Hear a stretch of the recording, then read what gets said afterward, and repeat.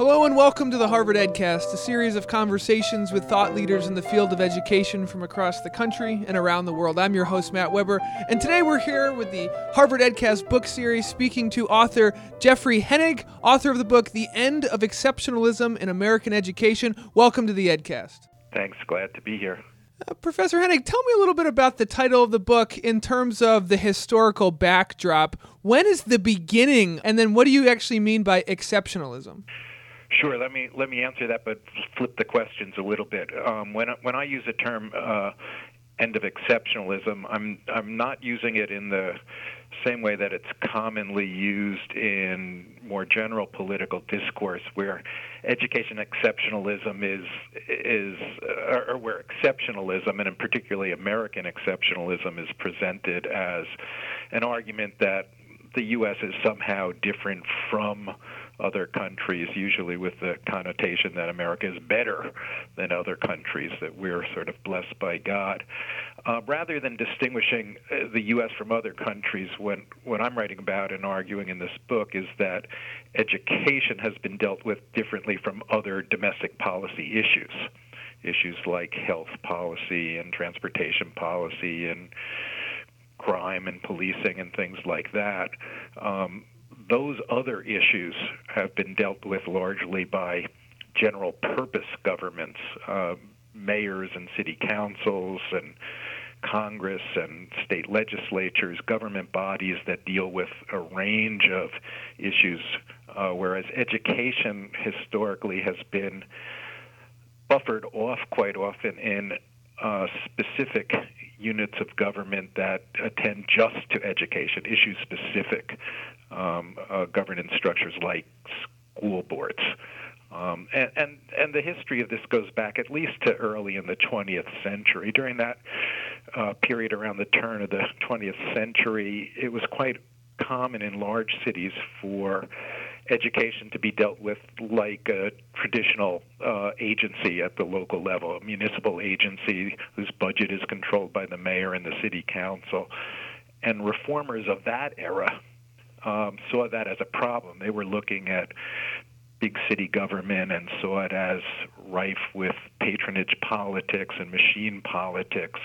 And in their efforts to extract school decisions from machine-style politics, they pushed for reform, establishing school boards, which were separately elected from city councils, often on different days from general elections, and often with funding streams that were separate and protected from those that the city councils and mayors controlled.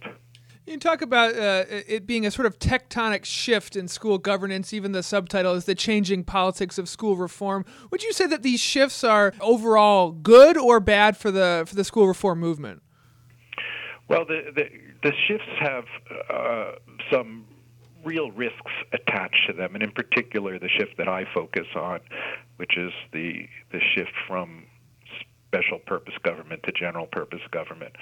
The risks are that education advocates and those who believe it's important to invest in public education are increasingly competing in arenas with other interest groups that have other often legitimate claims on the public purse.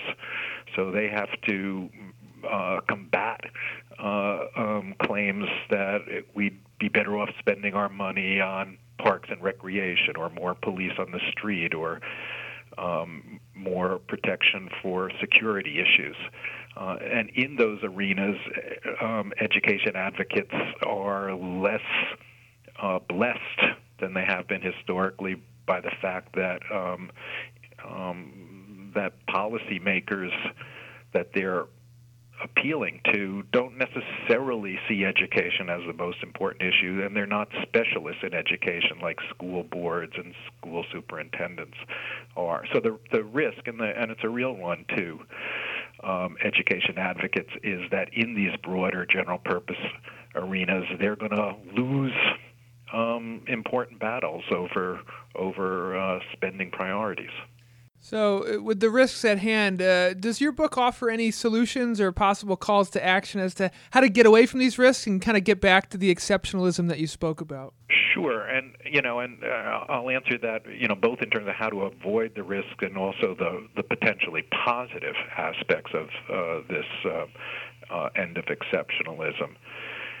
The way to avoid the risk, I believe, is that education advocates have to begin much more self-consciously and aggressively than they have in the past to reach out and build coalitions with other kinds of interest groups that have complementary agendas but aren't necessarily focused on investment in schools per se.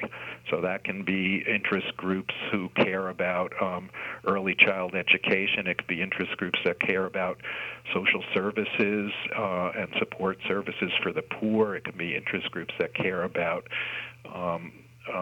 environmental issues and the importance of having educated citizens for judging over the long run complicated issues like global science and climate change and the like.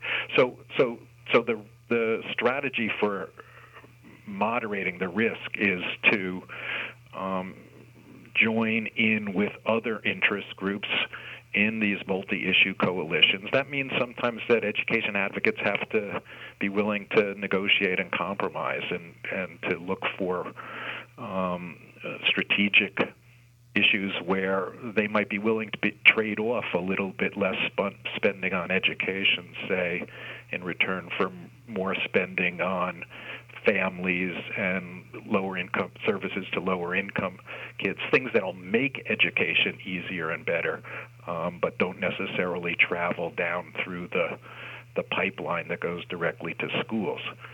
Now that relates to the argument that I make in the book about an upside to the end of exceptionalism in American education.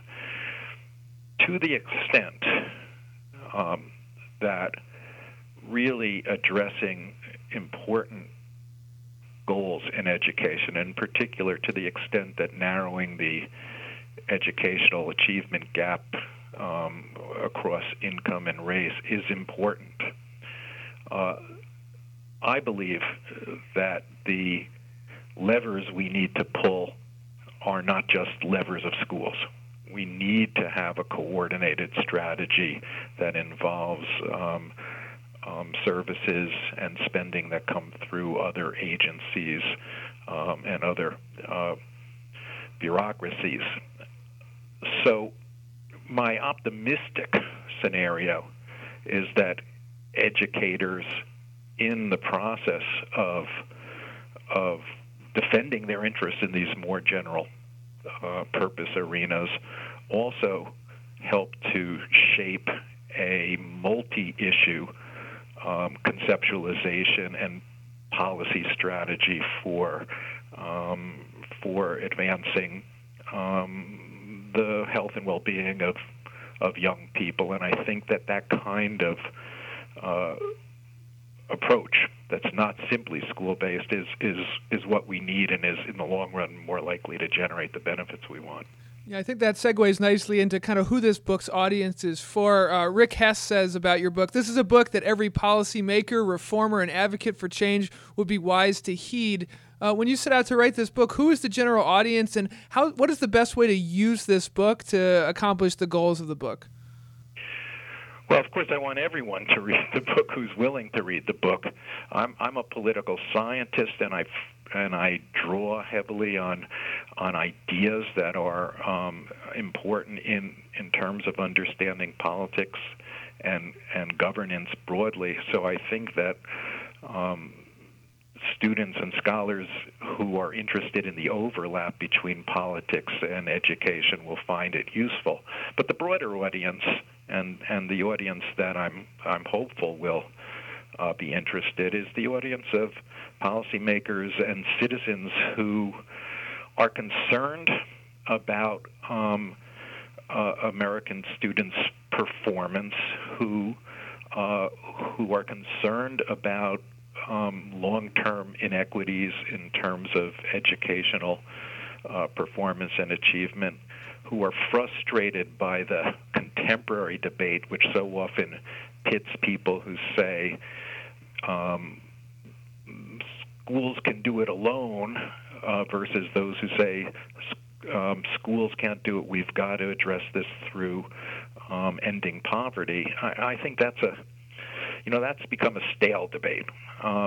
We need to think about ways in which we bring into harmony what we're trying to do through schools and what we're trying to do through other agencies of government, and that's the message I'm trying to land on, and that I hope readers of the book will take to heart.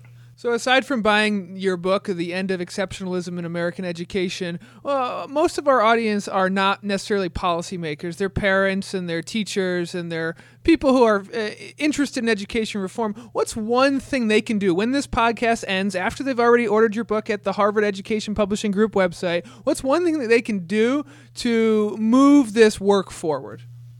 Well, I think,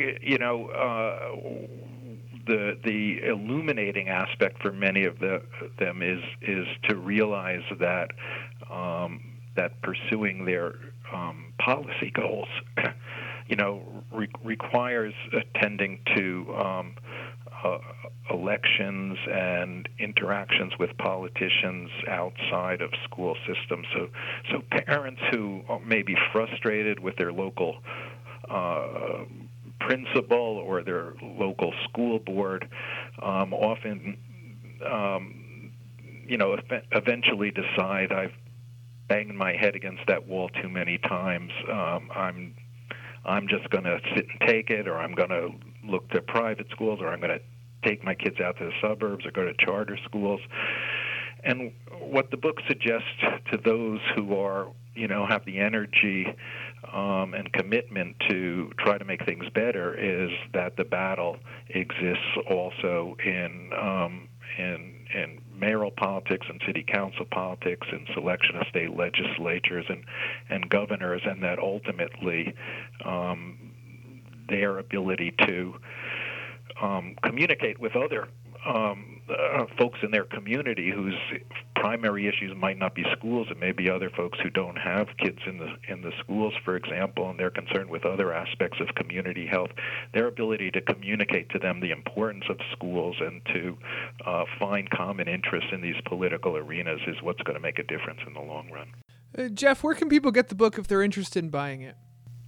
Well, of course, they can get it at the Harvard Education Press website, and it's available at Amazon and all the online sources of books, probably more easily than knocking on your neighborhood bookstore. The book is The End of Exceptionalism in American Education, The Changing Politics of School Reform.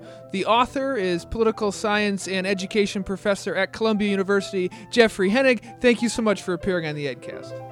Thank you. This has been the Harvard EdCast, a production of the Harvard Graduate School of Education. I'm your host, Matt Weber. Thank you kindly for listening.